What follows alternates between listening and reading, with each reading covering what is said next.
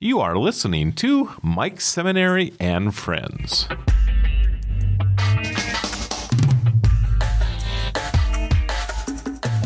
I'm not certain if there's a topic, maybe other than religion, partisan politics. This is probably the third. The subject matter we're going to discuss today maybe causes more barking than most others. And as I read, especially social media, I've come to know that people like to express their opinions. A lot of opinions sometimes aren't necessarily cradled with a lot of fact, but just opinion. And we all have that. We all have opinions. And this has to do with energy. Clean, affordable, dependable, reliable energy. And North Dakota, this is another installment of North Dakota's role. North Dakota is a real player, not just here, but globally, for a lot of reasons, and we're going to discuss that today with two guests that know a lot more than I'll ever know. I'm going to read something that pertains to one of the guests and the organization he's the CEO of.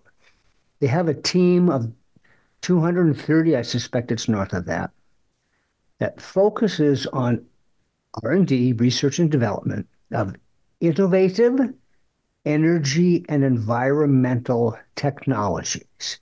And that includes coal utilization, emissions, carbon management, oil and gas research, alternative fuels, renewable energy. And all of that's critically important. And the other person this is probably the fourth time he's been on Mike Seminary and Friends, is the manager of maybe one of the most important offices currently in the state of North Dakota, Energy and Economic Coordination Office. He's the manager. So I'd like to welcome to Mike Seminary and Friends, Tom Oakland, the aforementioned manager, and a new guest to Mike Seminary and Friends, the CEO of EERC, maybe one of the most important research entities in the country, maybe on the planet, with regards to the aforementioned subject matter, Charlie Gorecki. Gentlemen, great to see you. Welcome to Mike Seminary and Friends. How are you this morning? I'll go to you first. Charlie, it's great to meet you. How are you? I'm doing great, Mike. Thanks for having me on the show. I'm really excited to talk about this topic. It's really pertinent today as we look at all the energy development opportunities that North Dakota has and how it fits into the social and political framework in the United States. Yeah, absolutely. And by the way, thank you. You're a veteran, and so you have served our country, and you also probably have a little bit different perspective based on your background with regards to reliable, affordable, clean energy and its role in terms of independence and security for our country. And Tom, it's great to see you again. How are you? Doing well, Mike. It's good to be here. I'm going to echo Charlie's comments. It'll be good to sit down and talk about some of these current issues going on and just highlighting some of the importance we have here in the state. I know for us, there's a lot of interest coming here in terms of new business, but our existing businesses that we have and our existing production within energy. And I think all of us can agree on security, reliability of energy. And I think this topic will be great for us to talk about, and looking forward to being a part of it. Well, thank you. Charlie, I'm going to go to you in a second. I'm going to kind of create this umbrella for how we approach our discussion today. In about 30 years, there'll be another 2 billion people on the planet. The overwhelming majority of them will come into life on the planet that has nowhere near the resources the United States of America does. And just the basic access to refrigeration for medicine will be a great hardship for them. And that requires some form of dependable and cheap energy source. And I'm going to say this is my opinion, that ramp off of how we currently depend on at 80% in this country in terms of how we utilize fossil fuels, that off ramp is a long one. It's not a light switch. And we can't make dramatic changes that put those new 2 billion people to come in any more harm's way that they're going to be. So that's my personal opinion. And I think the importance of what we're doing in North Dakota and what you do at EERC and at the state and with your private partners is critically important.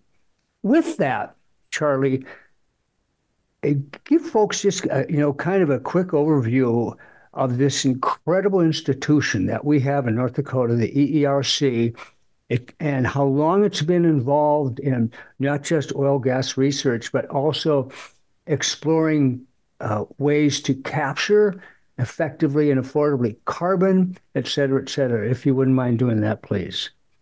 Yeah, and I'll do this pretty quick. Just a background on EERC. So before we were the EERC, we were started and founded in 1951. We were part of the U.S. Bureau of Mines, so we were a federal facility, federal employees working here. It was on the campus of the University of North Dakota.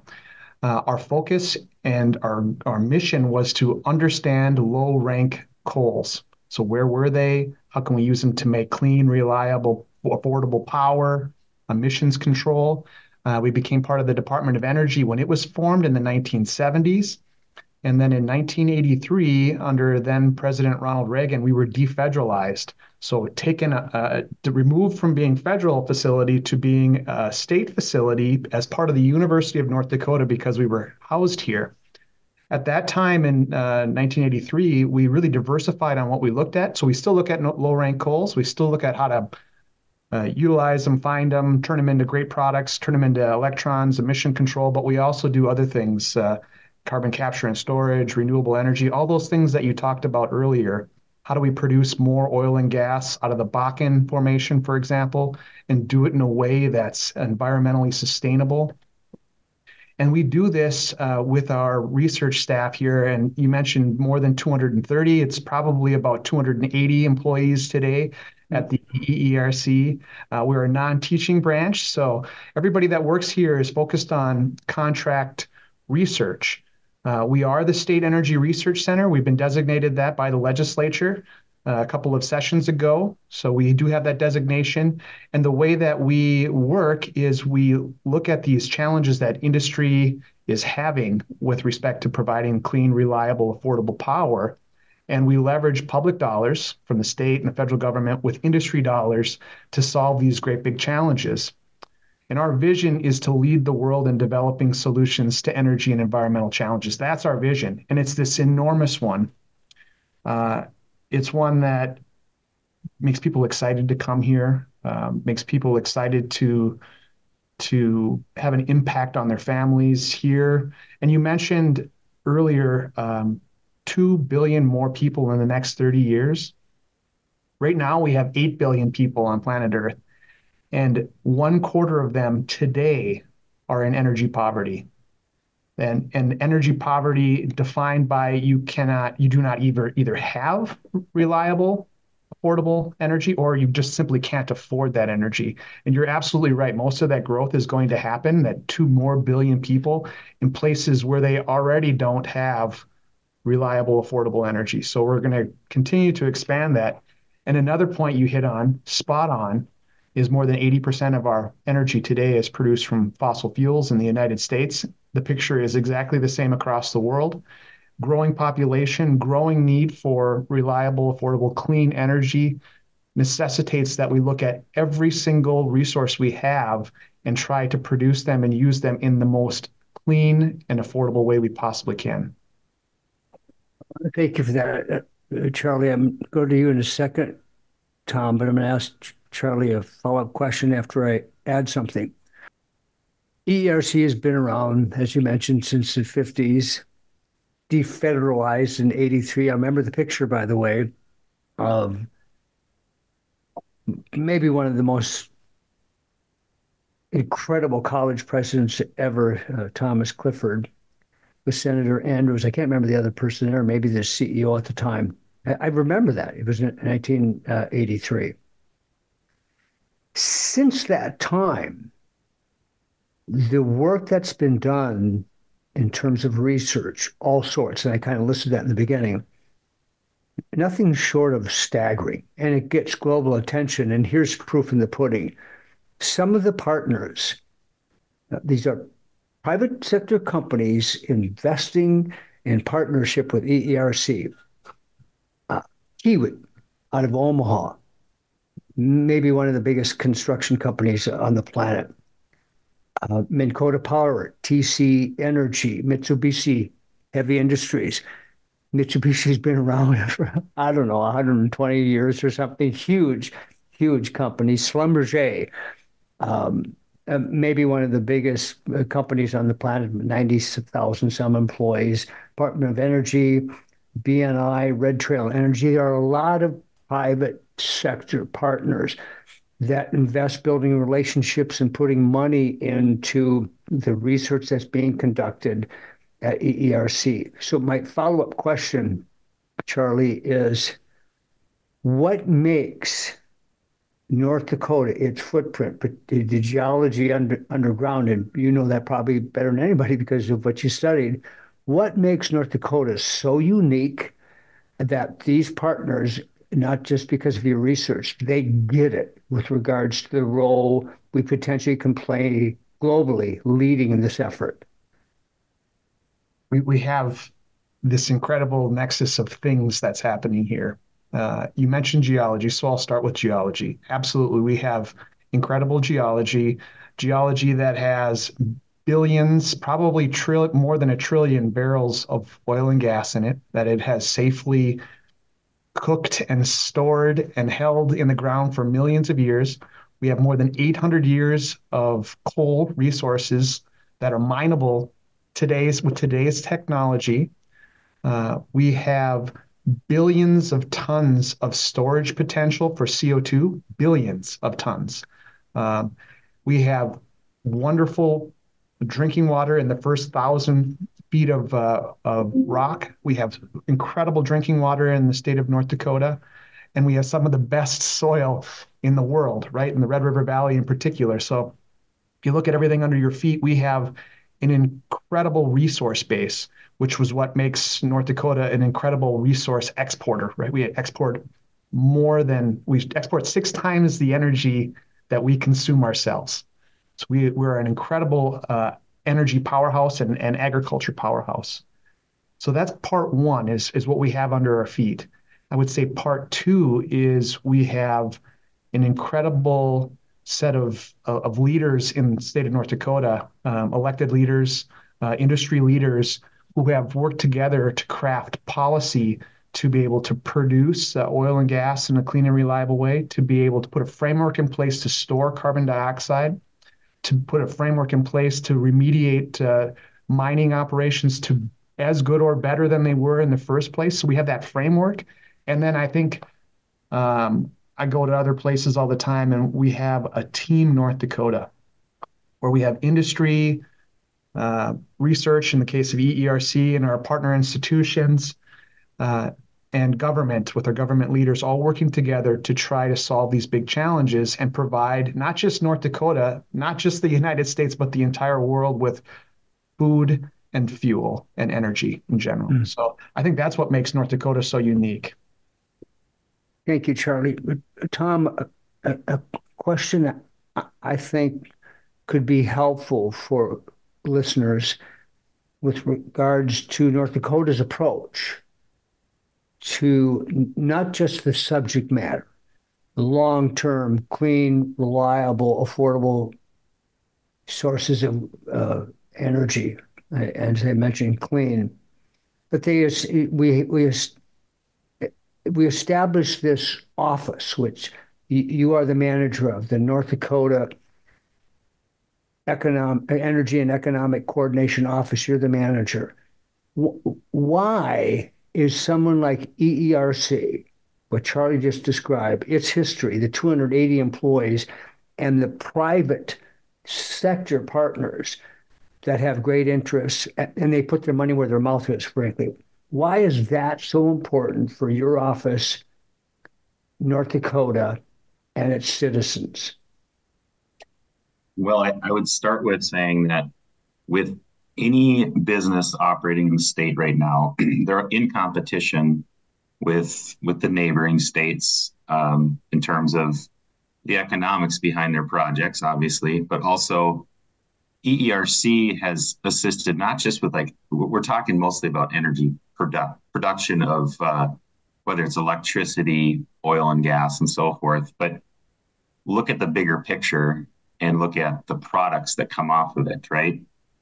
We have we need the inputs for manufacturing materials for the latest technology, whether it's right now big topic push for electric vehicles, for example. That's a very hot topic. Well, can we utilize our state energy research center to assist in the cleanest ways to not only make energy or transport energy, but also the inputs for the products needed to manufacture what we need in the US. And I think that's another big part of it that EERC really contributes in. I can speak for the Commerce Office and the Energy and Economic Coordination Office that when we get a phone call from a company wanting to find a site to locate at, there's plenty of places where you can operate, where you can build, where you can do the complete that project you're looking at doing. Where you win is if you're able to do it in the most efficient way possible, where you're able to maybe coordinate with the neighboring operator to take your byproducts and recycle them, to reuse them. And in this case, we're talking a lot about carbon dioxide as an example. It's considered an emission, but maybe it should be looked at as a byproduct or a usable product as well. And I think that's where the EERC has come in heavily for us. We make introductions to companies looking for a site selection, and right off the get-go, when they realize we have this resource, this amount of knowledge and all the ability that can help that project move forward, it's so valuable. It's something that no other organization has. So I can't speak highly enough of it. I remember the first time I really heard of the EERC. This is going to date me. It's when there was a fair amount of discussion regarding clean coal technologies. And I'm going to say this is between 25 and 30 years ago, so somewhere in that area, maybe even more. I've been around long enough. And I remember flying back from somewhere, I can't remember, flight into Bismarck, and the person sitting next to me and the two people across the aisle from me were Asian. In fact, they were from Japan. And I asked, "What's bringing you to Bismarck?" And fortunately, they spoke very fluent English. Me, of course, that's the only language I could speak. They were telling me they were here to learn more about clean coal technologies. And they were coming into Bismarck, then going up to one of the plants, and they were going to be meeting people from the EERC. So I remember that. So, Charlie, I'm thinking that as important as that was back then, this is bigger. This period of time where this is far more important in terms of carbon capturing and transportation and storage. Not just because of the importance of doing that, but because of how long you guys have been working on carbon capture. I've got to think that it wasn't much long after the clean coal technology process that you were working on carbon, because I know you've been doing it for over 20 years, over 2 decades. Right. So my question is, what prompted, long before we were having public discussions about carbon capture, what prompted the scientists, leadership at EERC to be almost first in the game of the importance of this subject matter? Well, we're always on the edge. If it's the thing that's being commonly done, we've hopefully commercialized it, worked with a partner, and it's off into the commercial space, and it's being handled by a private company.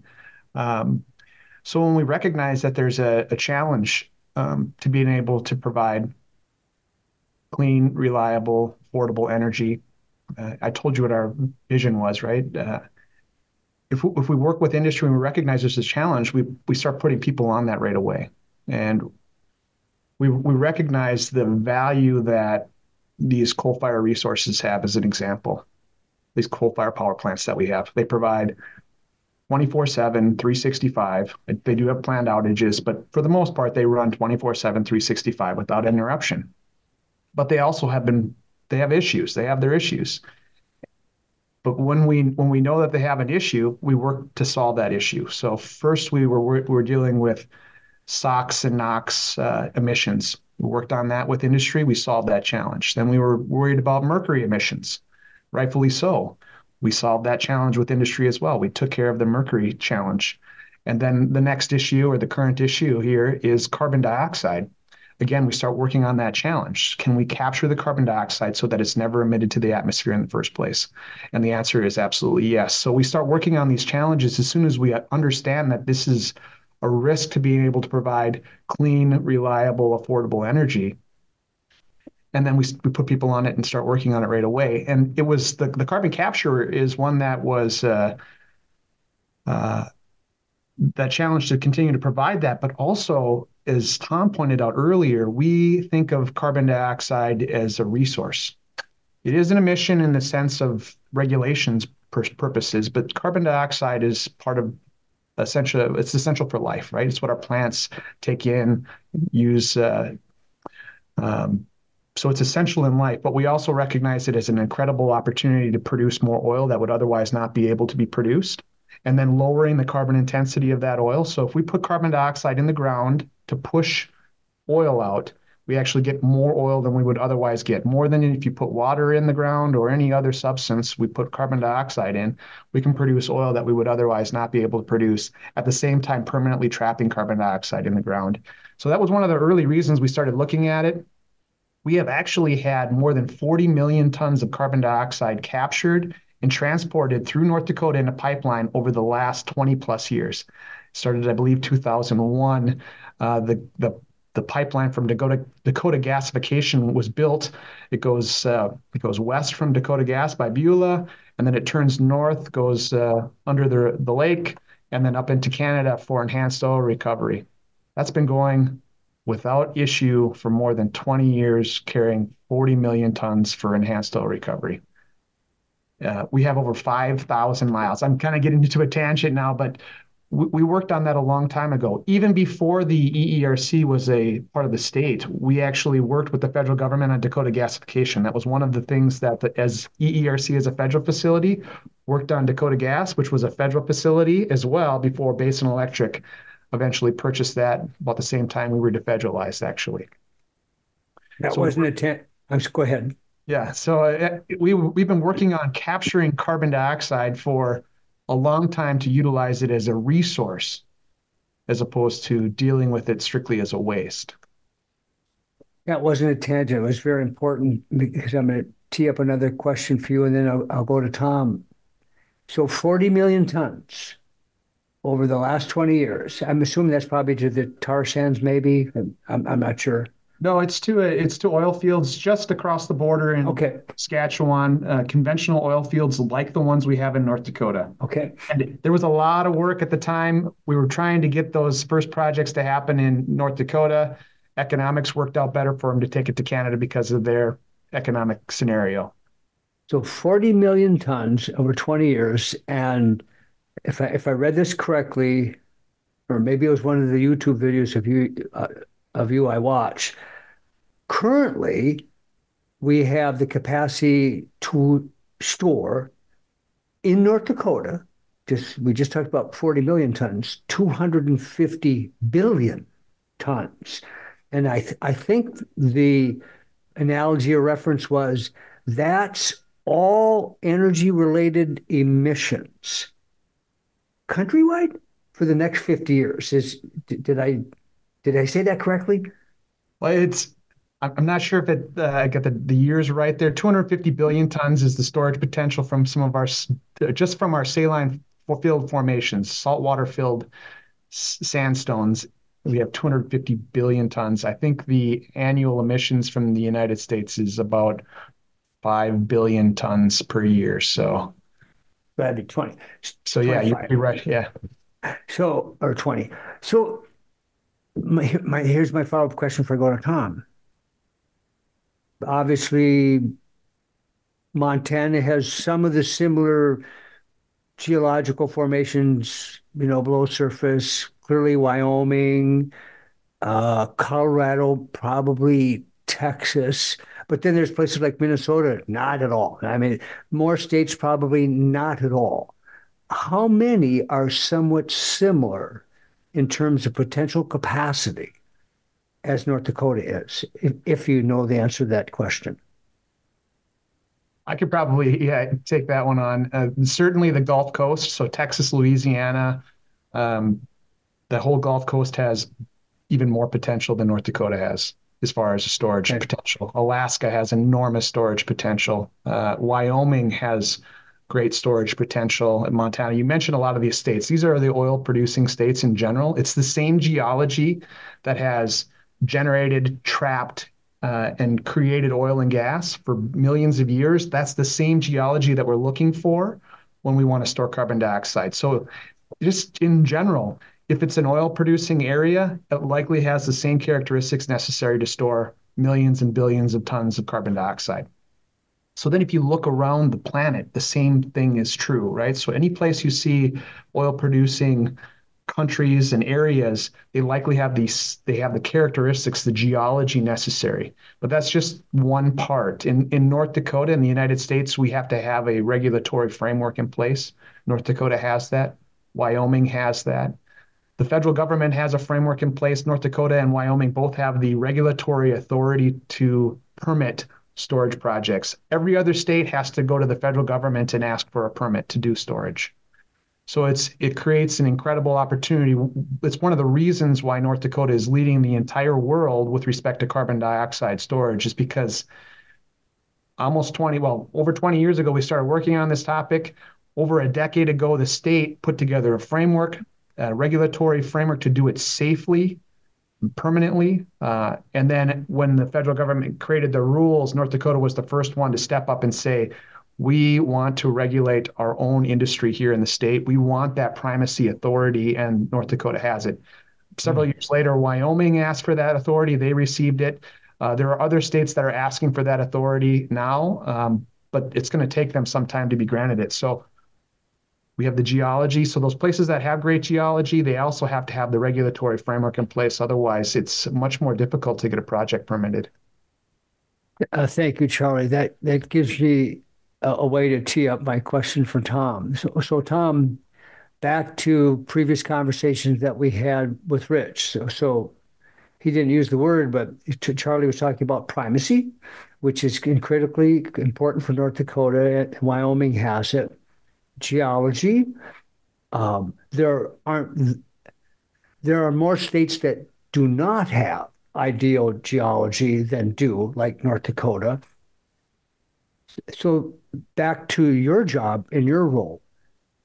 Not too many states, the importance of the technology, the importance of the end goal, clean, reliable, affordable energy. For the near future, North Dakota is almost the perfect place to be conducting research, going scale with projects in their various stages. So your office is awfully important. What are some of the things you deal with that sometimes people might not understand the importance of that? Well, to start off, going back to the comment about CO2 not necessarily becoming or being only an emission or a waste, but being a byproduct. It's kind of ironic how there's a credit from the federal government to sequester carbon dioxide. We have the ability to sequester, so we have a lot of interest. If a company wants to build a plant that has an emission of CO2 and sequester, it's a lot easier to build it on top of the pore space than having to transport it across the Midwest. So therefore, there's quite a few new projects looking at locating here. On the other hand, we have projects, companies that want CO2 as an input, as a feed to whatever product they're making, like sustainable aviation fuels or methanol and so forth. And it's actually becoming challenging because now there's a market for CO2. The way you make the most off of it is actually through sequestering, not for utilization. So there's a little bit of competition, so to speak. If you wanted to locate next to an ethanol plant and buy the carbon dioxide from that ethanol plant, you're competing with the tax credit to sequester as well. So I think it's a lot of handshake agreements in terms of where's the best location, where does it fit in with the local transportation of carbon dioxide and so forth. But it's really creating a lot of interest to coming here. So it's kind of exciting times in that way. And you're part of the Office of North Dakota of Department of Commerce, and that's all about I shouldn't say all about, one of the key roles of the office, and now your office is providing economic opportunity for the state of North Absolutely. Dakota, its partners, et cetera, et cetera. Everything we're looking for is to add value. You're looking to add value and preferably bring in out of state dollars, right? So Yeah.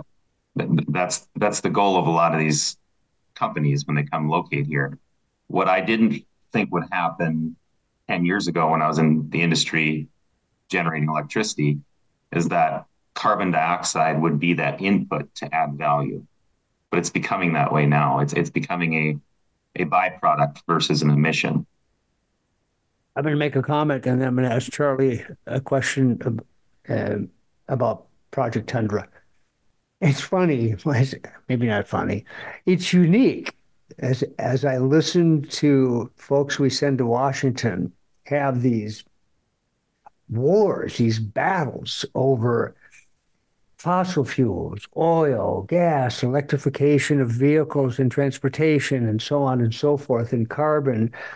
And they simultaneously provide the tax credit structure to make sure that we're doing this, doing it well, which means they totally understand the long off ramp that's required. And that's why they do it, to inspire the right kind of projects and partnerships, which leads me right to Project Tundra. Not that that's the only project, wonderful project that you work on, Charlie, at EERC, but this one, of course, it could be a game changer for the planet, clearly for North Dakota. And there was just an announcement of the pending grant of $350 million for the project. Tell us where Project Tundra is. Talk a little bit about the partnership, where we're at in terms of the phases or stages, and kind of the art of the long view, where it goes in time. That's a loaded question. I'm sorry, and a lot, but Well, of course, Project Tundra is a project by Dakota Power Cooperative. So they're a great partner of ours. Dakota is a power cooperative that supplies energy to a lot of customers in North Dakota and Minnesota. We've been fortunate to work with them for a number of years now on Project Tundra. And the goal of that is to capture the carbon dioxide from the Milton R. Young Power Station near Center, North Dakota, and then store it permanently in the ground. We have worked with them on a pre-feed, so front-end engineering and design, a feed study.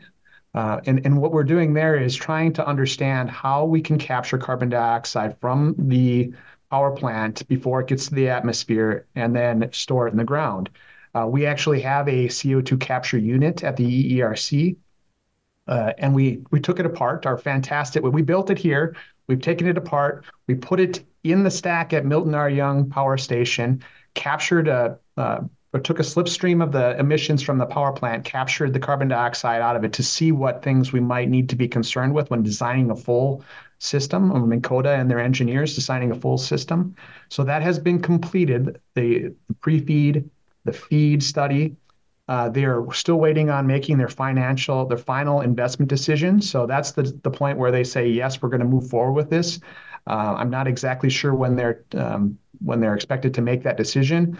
But these different pieces that happen, the $350 million from the federal government, the subsurface aspect. So that's on the capture side. On the subsurface side, we have worked with them in the project, several projects called Carbon Safe, where we're looking at what does the geology below the plant look like, or it doesn't matter if it's below the plant. It just so happens that Minn Kota sits on top of some of the best geology to store carbon dioxide. So they're perfectly suited right there where they are. We worked with them, drilled wells to evaluate the subsurface there, worked with them to write permits for CO2 storage facilities, and they have received those CO2 storage facility permits, which is really an important aspect with respect to trying to make that financial investment decision. The investors in the capture unit are going to want to make sure that the CO2 can be safely stored. So that portion is in place. The permits are in place. They would need to drill some additional wells, but they already have some wells in place. It's all ready to go from that perspective. The FEED study looks all very positive. This is a large undertaking from the perspective of a capital.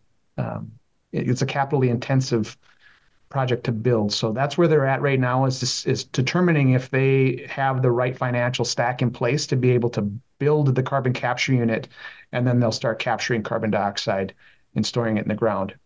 That would mean then that Minn Kota, Milton R. Young's power station, would be able to produce that 24/7 reliable power without carbon emissions, or with very low carbon emissions. So they're targeting 90 to 95% capture. So most of the carbon dioxide would be captured in 24/7 reliability. It's an incredible opportunity for us. You mentioned something earlier, so I can't help it. I'm gonna go there. You mentioned, the arguments in Washington, right, about this or that. What technology should we use?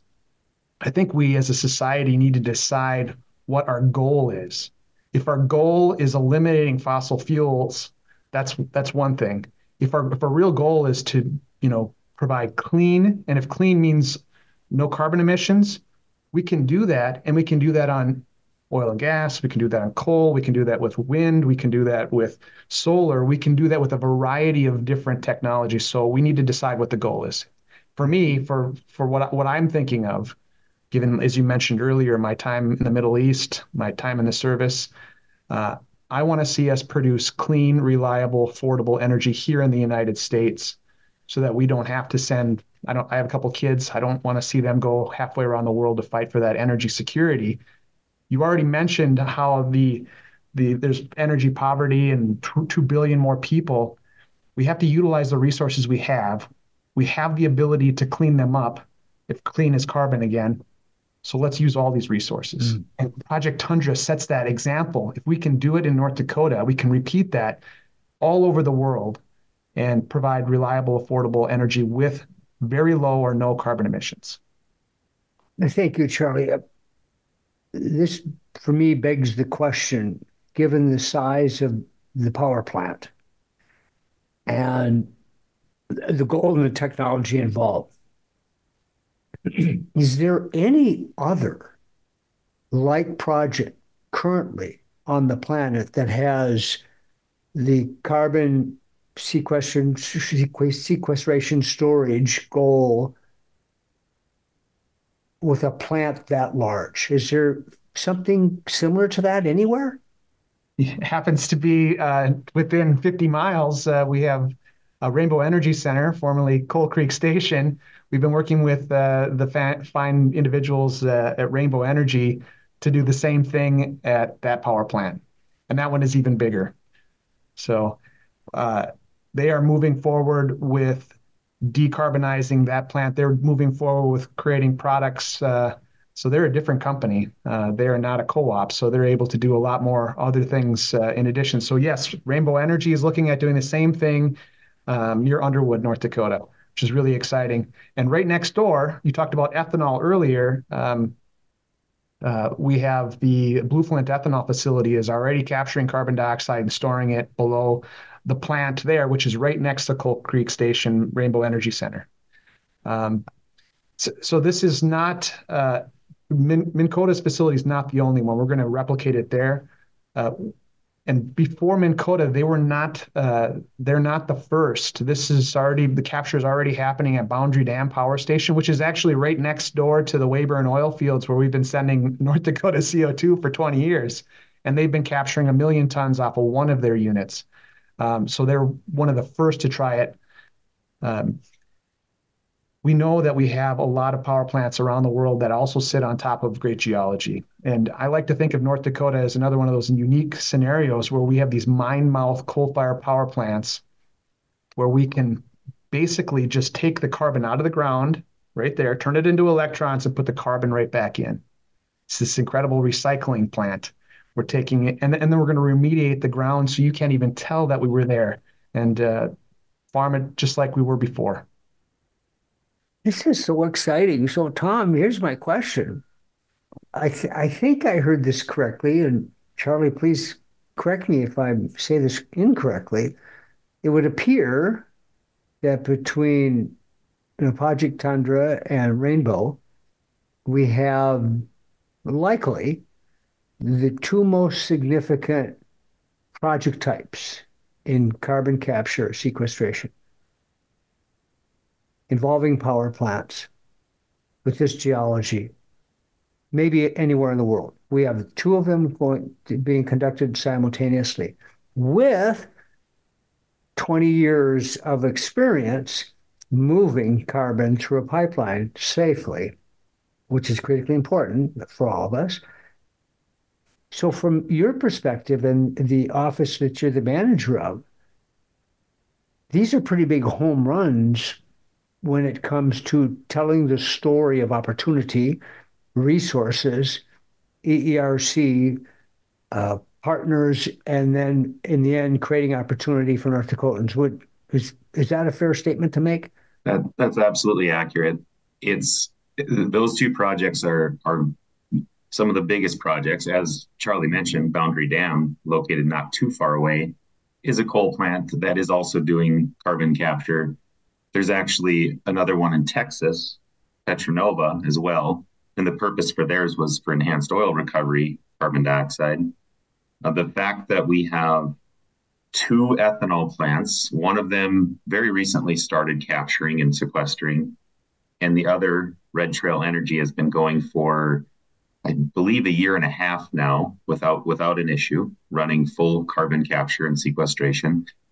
And then there's another project as well, which is not our carbon dioxide, but from Wyoming, is Denbury, which is now ExxonMobil.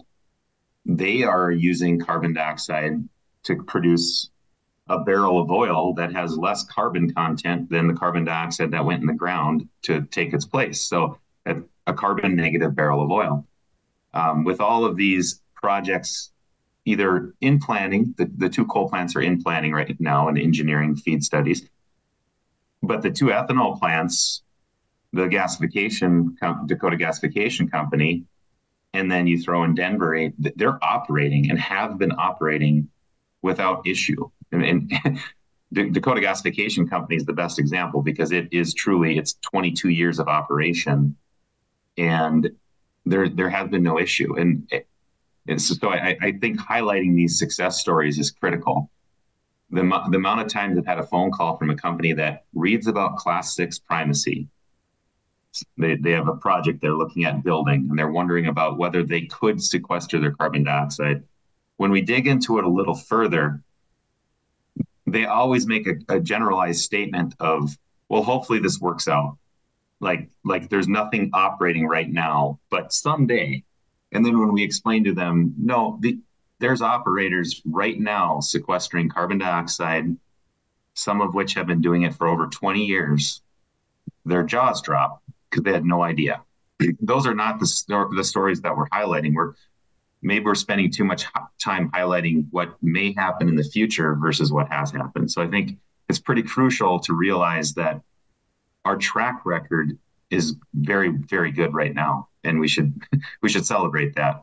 Therefore, the next project that wants to add another operator to carbon sequestration is great. It's a big feat to do, but it's not the first. It's already been done. This has been ongoing for a while. Yeah. Proof of the pudding is look at the private sector partners that have been part of the journey for a long time. Marathon, Continental Resources, some of the more current Kiewit and Mitsubishi Heavy Industries. There's a reason they partner up with institutions like ERC, and then really with the state of North Dakota and the federal government. I would be in error if I didn't mention this with regards to the footprint of ERC and the collaboration that takes place. So I've already mentioned just a small handful of the private sector partners, and many of them have global footprints. Many of them have global. But then you also work with not just the state of North Dakota, but the Department of Energy. You work with a number of private, utility companies. And then you work with multiple states, multiple countries, really, a number of provinces in Canada. So, Charlie, ERC is a global player, is it not, in this incredible journey? Absolutely. We have worked in all 50 states and 53 countries around the world. So we absolutely are. We are, as I said, we're part of the University of North Dakota. We're not for profit. Our vision is to lead the world in developing these solutions. And not only that, but sharing them. So I regularly go around the world, around the country, around the world, and members of our team do as well, to talk about the things that we're doing and how it can be translated and done in other places. Things that have worked, things that haven't worked. Because of course there's things that don't go as we expect, and so we have lessons learned that we can share with others as well. So we have an incredible opportunity. North Dakota is a great place to be able to pioneer these technologies. Pioneering spirit, really. There's a couple things I wanted to hit on that I don't know. When I talk to my family and some of my friends, I don't think that they recognize the importance of energy and developing our resources and what it means for day-to-day life. And that is just talking about the Bakken, and I'll get to my point because the need for CO2 plays into this.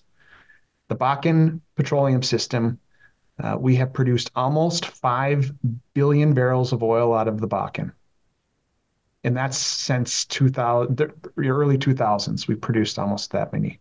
It's been over $25 billion in tax revenue. And I'm saying billion, not million, billion in tax revenue for the state of North Dakota. It's over half of our annual tax revenue for the state of North Dakota comes from the Bakken system. Just that one thing. And that's providing roads, schools, all the services that our state provides for us. And when we look at the need for producing the next barrels of oil, which provide the next economic benefit to our state, we're going to be able to produce another probably 5 billion barrels of oil, kind of maintaining where we're at today. So think about that, another $25-30 billion in tax revenue. And then it's going to start to drop off the production, not because there's not oil, because in the Bakken, there is maybe 100 to 900 billion barrels. So if we produce 10 billion barrels, we've still only scratched the surface, but we need something to help us get it out of the ground. Carbon dioxide is that answer. It's something that we have, we think we have in massive abundance, when in fact, if we put all of our CO2 emissions in North Dakota that go from point sources like power plants and ethanol facilities, today that's around 30 million tons. If we put it all to work in the Bakken today with conventional thinking of how much oil that would produce, it would be maybe 165,000 barrels a day, which is a lot. But we produce right now over 1.2 million barrels a day. We want to replace that production and continue to see our state prosper with jobs and energy and tax revenue, we need more like 100 million tons or 200 million tons of CO2. We are working on this. We've done pilot tests in the field with the operators on how to do enhanced oil recovery. We recognize we need hundreds of millions of tons of carbon dioxide. And as Tom pointed out, in the process of doing that, we'll store more carbon than that barrel of oil produces. So we'll produce carbon neutral or carbon negative barrels of oil, at the same time generating jobs, tax revenue, income, and prosperity for our state. We don't have enough CO2. And we need CO2 to come from other places. As pointed out earlier, we have 250 billion tons of potential in our saline formations. So pipelines come in to store, capture a tax credit for a period of time. When that's done, those pipes aren't just going to turn off. They're going to look for the next place to put the carbon dioxide. And in about 10 years, we're going to need tens or hundreds of millions of tons of carbon dioxide. We can put that to work in the Bakken, putting oil that has no or low carbon emissions onto the marketplace. And I'd rather use those barrels than buy them from the Middle East or Venezuela, who's not going to do those things. So I really wanted to hit on that because people don't think about that implication of we need that carbon dioxide. We need it badly, actually. I got goosebumps listening to that. That was really well done. Thank you, Charlie. So here's my follow-up question. 15 years from now, that's not that far away. 15 years from now, at that point in time, there'll be at least another billion people on the planet. Overwhelming majority of them born into energy poverty. And this project type, that we're conducting in North Dakota with partners, ERC, multiple partners, is critically important because it provides a prototype to be done elsewhere. Where do you think we'll be in 15 years with regards to being able to deliver that for a greater audience? And I'm thinking about all those people born into poverty, energy poverty. We need to develop these solutions. I mean, if we think about how in the United States, over 100 years ago, we figured out how to produce our energy. We have this incredible amount of resources, coal, oil, gas, all these things here in the United States. That brought the United States out of energy poverty over 150 years ago.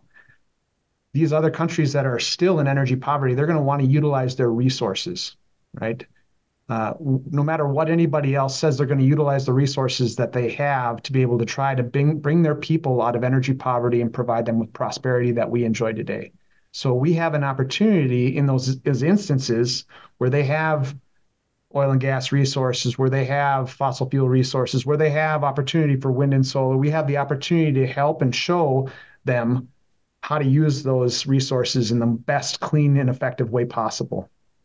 The alternative, if they don't have these things, or we say that they can't use them, is they have to live off of whatever we hand out to them. And I don't think that's right or fair either. So we have an opportunity and a responsibility in my mind to help show them how to use the resources that they have in the best way possible.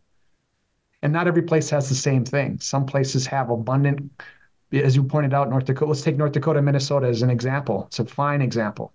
North Dakota has deep saline storage potential, oil and gas. Coal, Minnesota does not. And you look at the energy mix of the two, we work together. We need to provide reliable, affordable energy. Minnesota, we see we've got solar arrays going out, wind turbines, things like that, because they don't have an opportunity to do geologic storage. They don't have an opportunity for oil and gas production. And so likewise, if you look around the world, there'll be places that have the opportunity for geologic storage of carbon dioxide, have the opportunity to use fossil fuel resources without emissions, and places that'll be able to utilize wind and solar, renewable energy sources, nuclear energy. We need everything. Every time we think we're going to switch away from an energy technology, what ends up happening is what makes up the new is that new thing. And we continue using the other thing at the same level we had been before. It really hasn't changed. Last year was the most coal used in the world was last year. This year we'll top it.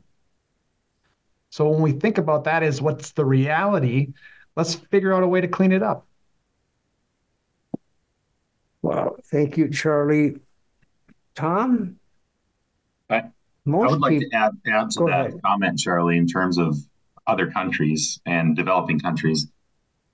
It's not just about their energy production and being able to get them electricity and so forth. The other side that we're able to help with here in North Dakota is not exploiting their lands for the rare earths and the materials that we want to input into our economy in the first world country, right? What we have a lot of resources here right now that we can develop and do it in the cleanest, most environmentally friendly way possible.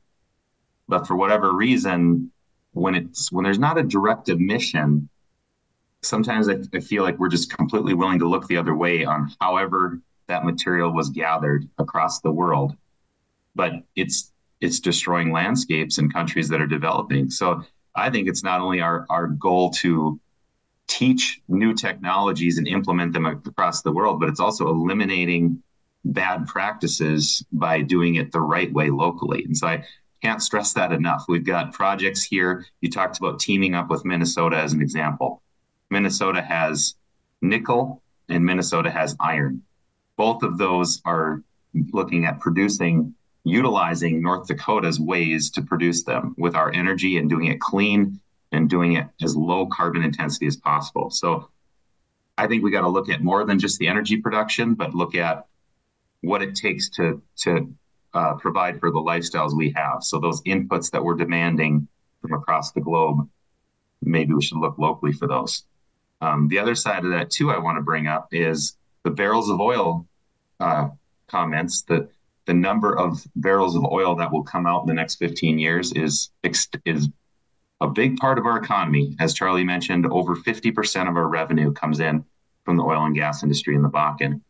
Keep in mind that in 2023 numbers, our natural gas production is expected to double 10 years from now. And if we double that production, to get the same tax revenue, we need to utilize it or transport it. If carbon sequestration is going to be a big part of using our fossil fuels, why not use it locally? To transport the carbon molecules through the pipeline across the borders and then turn around and want to transport them back after it's turned into carbon dioxide, there's a lot of extra transportation that could be avoided by maybe developing some of our own projects here. And I just throw that pitch out there because we're a very, very agricultural heavy state, a major user of fertilizer as an example. We do have fertilizer production right now, but not even close to what we consume. Why not do it in the lowest carbon intensity possible, utilizing our natural gas, lowering our emissions, and making a lower carbon intensity fertilizer that we can use here locally? So there's so many different ways to look at this. We've got a lot of opportunities, but I just can't stress enough that bringing these discussions to the public to realize that there's very, very good reason for this sequestration research and what we're putting into this. Yeah. Thank you, Tom. A good point. I know we haven't talked about hydrogen yet at all, but you hit on spot on. Use our resources. We export 6 times more than we consume. We can consume more too, and do it in the best way possible. Creating hydrogen here to use it to make fertilizer, to use it to make sustainable aviation fuels. We just were a recipient of a cooperative agreement selected for negotiation on a cooperative agreement to lead a hydrogen hub across 5 states, including Minnesota, North Dakota, Montana, South Dakota, and Wisconsin, to utilize these resources, whether they're wind and solar, nuclear, and also natural gas with carbon capture to create hydrogen. Another outstanding opportunity for North Dakota and why we're perfectly positioned to lead. Gentlemen, I've learned a lot today. I want to thank you so much for taking time, and I know you're both very busy, to join me. I just heard, Charlie, that we probably should do a follow-up at some point in time to talk about hydrogen, and then maybe an update on the project phases or stages for Tundra and others, because they're so important. In closing, thank you for what you do. Thank you for caring, being genuine, and having compassion. the need for what we're doing in the state isn't just important for us. It's important for the planet, and it's important for people yet to come that will not be born into some of the privileges that we have in the great state of North Dakota. And it's our duty to lead with our heart and care about them, and doing the best job possible. Appreciate you so much. I'm proud to live in a place like North Dakota where folks like you and your teams are doing what you're doing, because it really matters. It matters in a big way. So hopefully we can do this again, if you wouldn't mind. I'd love to, yeah. Like we could talk a lot about hydrogen. As you can tell, really passionate about what we do. The people we have at the EERC are the smartest, brightest, most talented, and you pointed out caring people that care about what happens to their family, their friends, neighbors, and the entire global community. So we're fortunate to have the fine folks here at the EERC for sure. Charlie and Tom, thank you so much. We'll do this again soon. You have a great day. Thanks, you too. Thanks, Mike.